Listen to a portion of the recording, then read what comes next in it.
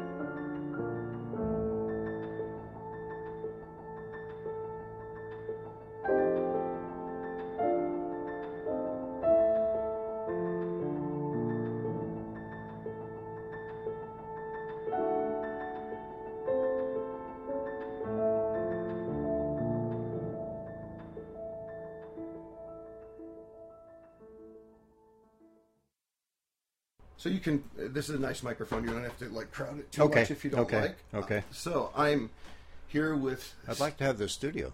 Yeah, right, it's nice. Yeah, it's very nice. It's got good practice chi. Yeah. Normally I like to have a glass of scotch for you, but I know you have work. Yes. And other engagements maybe. Normally I like to have a glass of scotch as well. At a different time. Perhaps later, yeah. Let me make a brief introduction. This is my guest, Steve Stuckey. Winner of the 2005 Pulitzer Prize, is taught at Cornell, UC Berkeley, the Aspen School, now Juilliard. Really, I have to say, I was well familiar with your work, but as I did research for this podcast, I was just blown away by your resume. It's really congratulations on the career that you've had. It's really... Well, thank you. It's unbelievable. I want to start... I always feel tired when I hear people start reciting these things. I did all of that. Yeah, I know. No wonder my back hurts. I'm always fascinated by how people grow up, and as I was reading about you, I noticed you grew up originally in Kansas and then moved to Texas, I believe, when you were early. So what were your early exposures to music in Kansas? I grew up among farmers and not in a classical music area of the country. But my maternal grandfather played the violin.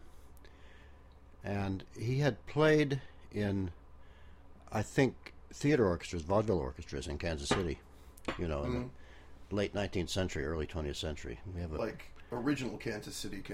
Yeah, we have a picture of him from, I think, 1915, wearing white tie and with his fiddle tucked under his arm, looking very handsome. And I don't have actual memories of hearing him play, but I remember that picture. And I can only think that I must have gotten some interest from my grandmother and grandfather. So it's sort of a family mythology kind of exposure. Yeah, it's one of these memories that you construct from having been told about it or from seeing pictures. But I started listening to records as early as I could. How early are you thinking? Well, I think it's probably 2 or 3 years old. What kind of records did you have? My around mother the house? had one of those phonographs that was in a box, and you'd open the lid, Yeah. and the turntable would be in there, and the speakers were built into the sides. Yeah, it's like an original portable kind of setup. Yeah. Yeah, and she had, in my memory, she had 2 albums. It was when a symphony would take up 3 or 4 platters, right? Right. Were they with 78s or 78s. Yeah. And she had the New World Symphony, probably Leopold Stokowski, and Peter and the Wolf, maybe also Stokowski. And I just used to listen to this and think, I'd like to do that. Were those the only 2 records? Those are the only 2 I can remember in her collection. That's funny. I did an interview with another composer named David Glazer, and he only had 2 records around the same time in his house, and they were The Rite of Spring and Eine kleine Nachtmusik. And somehow those 2 things also I didn't run into The Rite of Spring till I was, in double digits. Right, me too. Me too. We come from a somewhat similar background, actually, which is why I'm definitely interested in hearing this part. So neither of your parents were musicians? No. Except for my grandfather, who had really put his violin away by the time I knew him, Right. No, it was just a kind of fluke. So you completely self-motivated into that? But school music, especially, I moved to Texas when I was 9. And in those days, Texas had very good school music programs. They still do, Paid for by oil. Right. They still do, I think. Yeah. And I got a lot of encouragement from school teachers. What were you playing at that point? Eventually I played the viola. I wanted to play a string instrument, and you had to rent the violins and cellos, but the violas were free. There's a viola joke in there somewhere. No, but it's a metaphor. I really don't know what it is. They couldn't give it away, So, and I played viola for quite a long time, through college. I eventually gave it up. I wasn't practicing, and nobody wants to sit by you if you can't play in tune. Right. So I've been there. Yeah. So you're in public schools. At what point do you find that this is really what you want to do as a course of your life? Pretty early. I don't recall ever having another ambition, a career ambition, than writing music. I had no clear idea how one would make a living at that. I still don't. I mean, in a certain way, Yeah.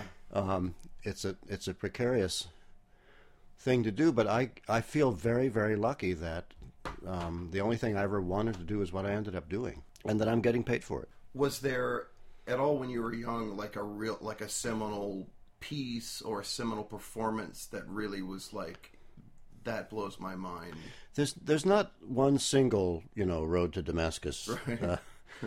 For me, but I spent my Saturdays at the public library, and I went through the entire record collection, I'm sure, whatever it was, And so I was listening to Shostakovich symphonies in there, and Copland, and Sam Barber. At what age? Oh, 8, 9, 10. All as soon as I could, really. Right. You were just personally interested in absorbing that music, or like listening to everything that you could? Everything I could. I wanted to be those guys, Like some kids might want to be Derek Jeter or Right. I see. I never wanted to be a fireman for some reason. I wanted You wanted to be a composer. Right. So when did you start producing compositions? I started making scores before I could read music. Just making gibberish, musical notation. How would you do that? Do you recall? Well, 5 lines and some sharps and flats. I mean, so you would copy that far. You wouldn't make up your own notation. No. But imitation music. Some people think that's what I'm still doing. Well, let's not get into the qualitative side. But no, I really before I could read music, and then as soon as I could read music, which was pretty easy once once they explained it to Right. me. You know, It's somewhat intuitive. I Notes was go up, yeah, and notes I go was down. writing real pieces. That is, real imitations of real pieces. For what kind of? You know, I wrote an opera on the Pickwick Papers. I remember when I was about 12. I don't think I got past the first scene. Yeah, but still, that's like insane for a 20th century kid. You know, it's not like we have Mozarts running around that aren't Right. maybe writing dance music. Well, I'm not saying it was good, and I'm not being self-deprecating now. But I was a child prodigy, who was a late bloomer. Right. That means I wrote music early, but I didn't get a handle on it until late. What would you consider to be late? I think the first time I really came into my own with anything worth that I would want to listen to again. Yeah. I was in my 30s probably. I was out of school. You know, there's like I think a philosophy in a lot of Scandinavian countries that you're not really outside of your adolescence until your early to mid 30s. Well, I feel a little similarly, but that's interesting. I mean, there's the 10,000 hour thing. I think I put in 40,000 hours before I became getting Right. good. You know, Right. You do have to put in the time. Yeah, the time plus the talent is like, you know, I was watching a movie, Jiro Dreams of Sushi, which is a really great, and at a certain point you can work and get very, very good, but at a certain point you also have to have talent. And you have to have talent, and you also have to work really, really hard. Yeah, talent without work doesn't actually produce anything at all. Yeah, no, for sure. Yeah. In fact, it might produce the most frustrating things on the planet. So, let's talk a little bit about your process of how you write. Yeah. Do you write every day? I wish. Ideally, yes. Yeah. Do you write on a schedule? Do you schedule time for yourself? Ideally, yes. Ideally, I would write every day in the morning. My brain is better in the morning. Oh, somebody sent that to you. Oh, that's nice. Thank you. All right, thank you. That's the, In actuality, I don't have control of my schedule, you know, Right, because you're I'm still teaching, quite busy. doing other things, traveling. My mentor was the Polish composer Lutosławski. Somebody once asked him, "Do you compose every day?" And he said, "Every day I think like a composer." So on the days when you can't sit down and do it, doesn't mean your mind shouldn't be working on the problem. Right. And so I try to think about the piece that's in progress every day. Do you ever make notes to yourself? Let me mute this. Sure. You make notes to yourself like, you know, how some people might, if they have a dream or something, they wake up from, Yeah. you know, Yeah. so tomorrow I have this idea, I want to flesh this out. I do. But more often, and I think this is true of many creative artists, if you come to an impasse, if you just walk away from it and don't think about it, some unconscious part of your brain is still working on the problem, and you can probably solve it the next morning. Do you think that, like, as you sleep, is it necessarily, like, because for me, I think that your brain works on problems that you don't recognize while you're asleep. Is it always the next day, or does it maybe pop up later in the evening? It might be later, but the thing is to work every day, or at least to think about working every day, so that the machinery never goes cold. That way, your mind can keep working on it while you're at dinner, or Sort of keep the or pump sleeping, or primed. whatever. Yeah, if you let the whole factory shut down, then starting it up is a slow process. I see. I've talked with several composers on this series, and it's really interesting how some composers, like Joan Tower, will just start writing, and like it's like a novel, like the characters take themselves where it goes. Yeah. And then other composers have a very strict sort of structure that they have to have in mind before they even start to put pen to paper. Where do you sort of fall in that? In the spectrum? middle. I'm very concerned about structure, and I would like to know as much about the structure beforehand as possible. But I've found, and getting older, I find it more and more, that I can't always know. Sometimes I'm waiting to figure out what I want to do, and time is running out, and I just have to start. Mm-hmm. For like a commission or something. Yeah. Like that. Almost everything I write has a deadline. Right. Everything has a deadline, really. and sometimes I just have to plunge in, and What- then, like Joan, find out who the characters are, let them start interacting, let the piece eventually start telling me things about itself. Have you ever had a piece that turned out completely differently at the end than you thought, than you even conceived of at the beginning? Yeah, yeah. I mean that can be exciting if it works. I've had a few pieces recently where I didn't know what the ending was going to be until maybe halfway in. I imagine it takes a little bit of humility, like to sort of. It takes a not lot. be It takes a dull. lot of humility to do this anyway. You know, Well, yeah. because here we are attempting to join the same guild, that Brahms and Palestrina belong to. Yeah. It takes a lot of humility. Right, but yeah, well, and I would think I like that. By the way, it's a very I love to see seriously composed music in the same continuum as those old guys. The craftsmanship for me on my horn, I think about the player that Mozart wrote for, that Brahms wrote for, and that kind of craftsmanship in that line. I imagine also not being able to control the outcome of your performances is humbling from time to time. That is to say, you have to put it in somebody else's hands. That's to true. Realize. It's that is, if you forgive me being a little harsh, I think that's a mistake that many young composers make. That is wanting to control too exactly the interpretations of their own music, so that the perfect performance is exactly the way they played it at home. Right. That there is a perfect performance out there. I don't like that philosophy at all. I like learning from the musicians things that I couldn't have thought of myself. Right. That could be one of the most rewarding parts of it. It's one of the sort of the That way, the piece is alive. It continues to grow after it leaves, the nursery. Yeah, things achieve a performance practice almost of their own, even 5-10 years down the road with repeated playings, etc. There was a point I was going to push on, but it will come back to me. Well, if it comes, yeah. I'll just one more gloss on that. I wrote a symphony a couple years ago that was for Los Angeles and New York, and it's now been played 3 times, so 3 different conductors, and the 3 performances are very different, and they're all good.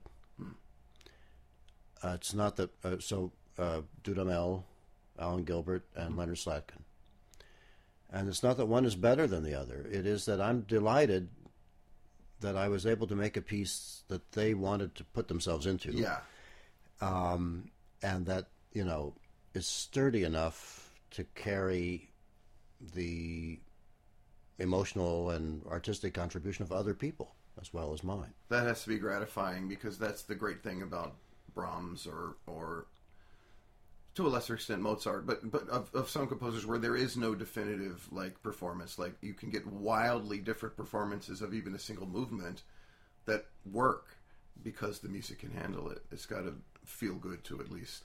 Actually, the piece, the 4-hands piano piece that Zach Bjerken and Mary Polsky recorded for you, Yes. for your label, their performance is quite different from anybody else's. It's darker. Why do you think? In their reading of that piece, which I like very much, I think it's probably the best approach. But it's something that I didn't know I was putting in. There is this sort of foreboding Schubert death year, atmosphere, 1828 atmosphere, that is stronger than I meant for it to be, and I think more powerful than I could have imagined. And they did that. We were going to get into that piece. Okay, later, sorry. No. Let's skip ahead, and since we're talking about it, let's talk about it. That's really interesting, because I talked to him right before you came, and I said, "Listen, are there any cool questions that I couldn't find doing regular research?" And he wanted to talk. He wanted me to talk about the dream aspect. In fact, the subtitle of, or in the title of your work, Right. It says Schubert Dream. Can you just why would you choose to go into a dream state with Schubert?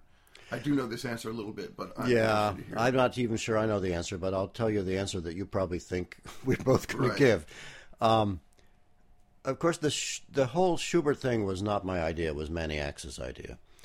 Emanuel Axe was doing a series with the Chamber Music Society at Lincoln Center, and he did a Schubert-themed concert that had John Harbison's November 1828 piece that imagines Schubert crossing into heaven and hearing modern music and sort of trying it out for himself. And then quite a bit of actual Schubert, and he commissioned a piece to go in that program for himself and his wife for four hands. And so I had to get Schubert into the act somehow. Right.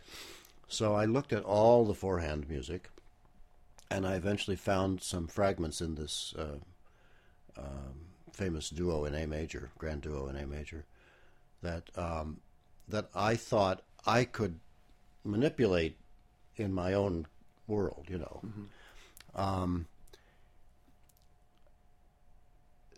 Firstly. Secondly, I've been interested in the kind of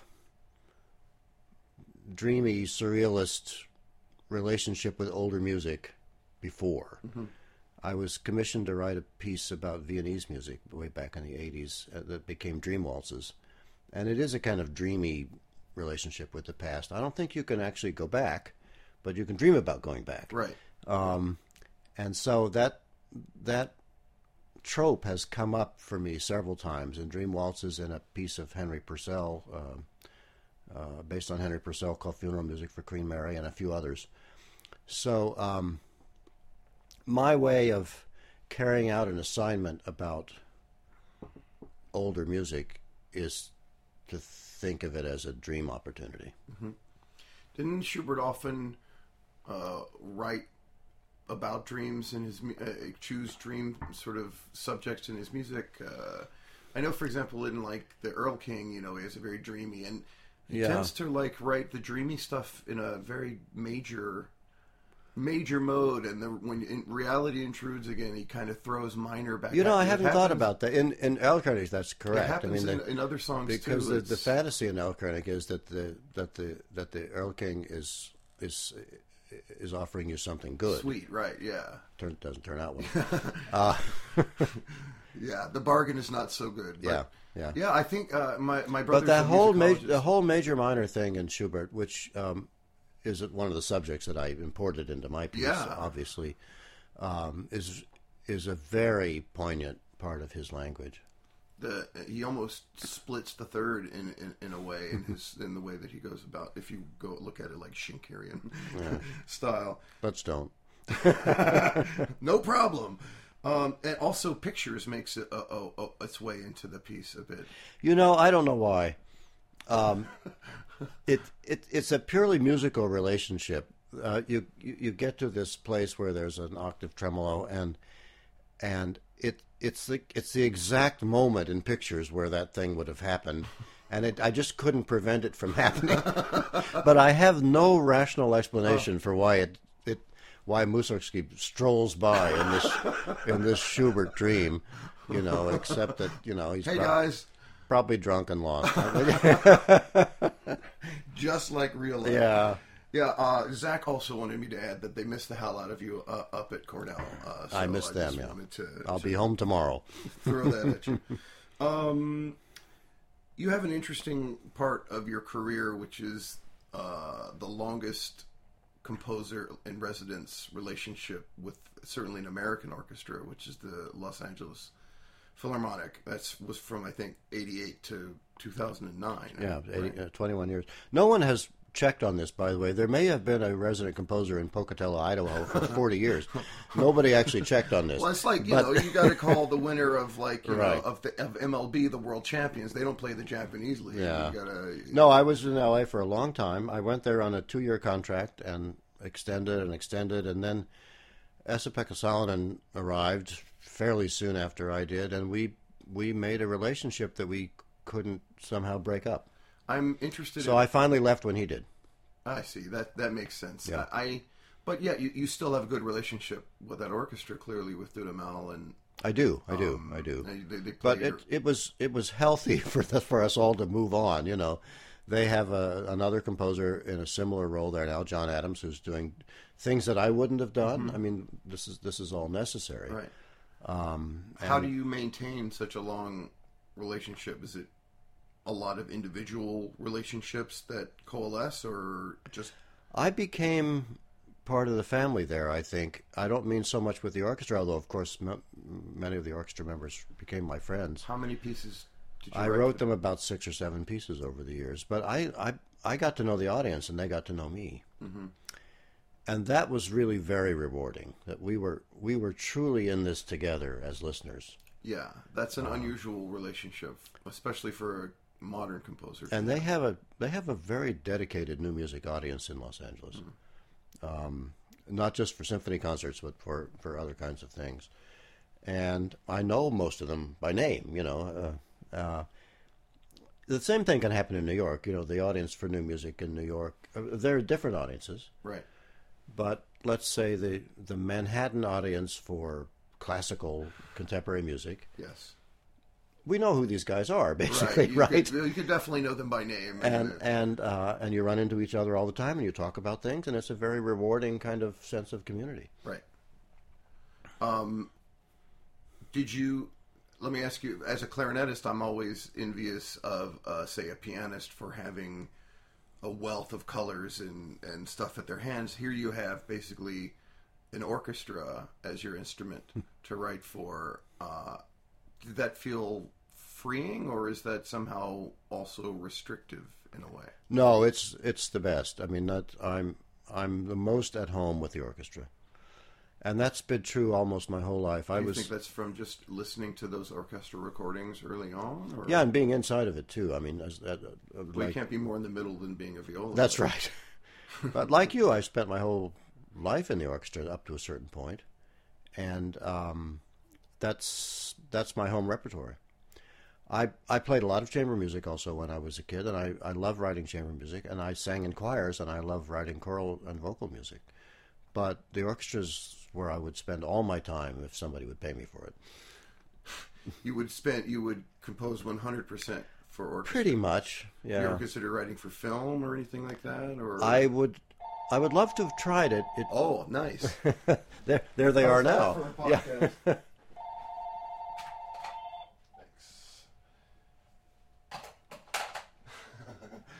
That's the beauty of future editing. I'm recording this to...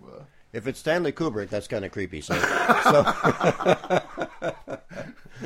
maybe he's out there on the stream listening as... he tends to use Ligeti recordings anyway.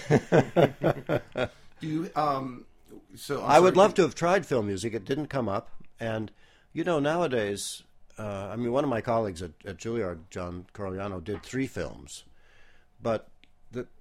And Osvaldo Golijov does both concert music and film music, but the days when you could cross over that line easily are in the past. Very few people make that transition anymore.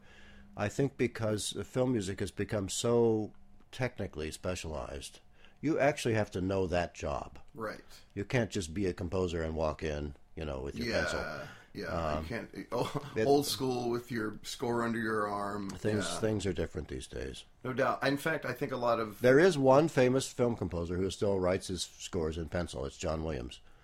Really? And he writes a short score of about 8 or 10 staves. He has a system. Mm-hmm. He has his own paper. And then he hands that off to the orchestrator, but essentially it's done. All the orchestration is essentially encoded already. Right. And he's written it in pencil. That's unbelievable. I don't know anybody else who now doesn't do it, you know, using sampling and... Well, even like, I think there's a guy, Hans Zimmer has a whole team. He basically has ghost composers for him. Hans Zimmer and James Newton Howard, who are partners, they have a different method, but James actually writes it all himself, I think. But they, you know, they have a team of technicians and the most advanced orchestral sample library in the world. I see. Oh, yeah. They're going to put orchestras out of business so hard. My favorite, actually, modern... Well, you've got a director or a producer who says, I'd like to hear the main title tomorrow, and he means for orchestra. He doesn't mean you plunking it out on the piano, you know.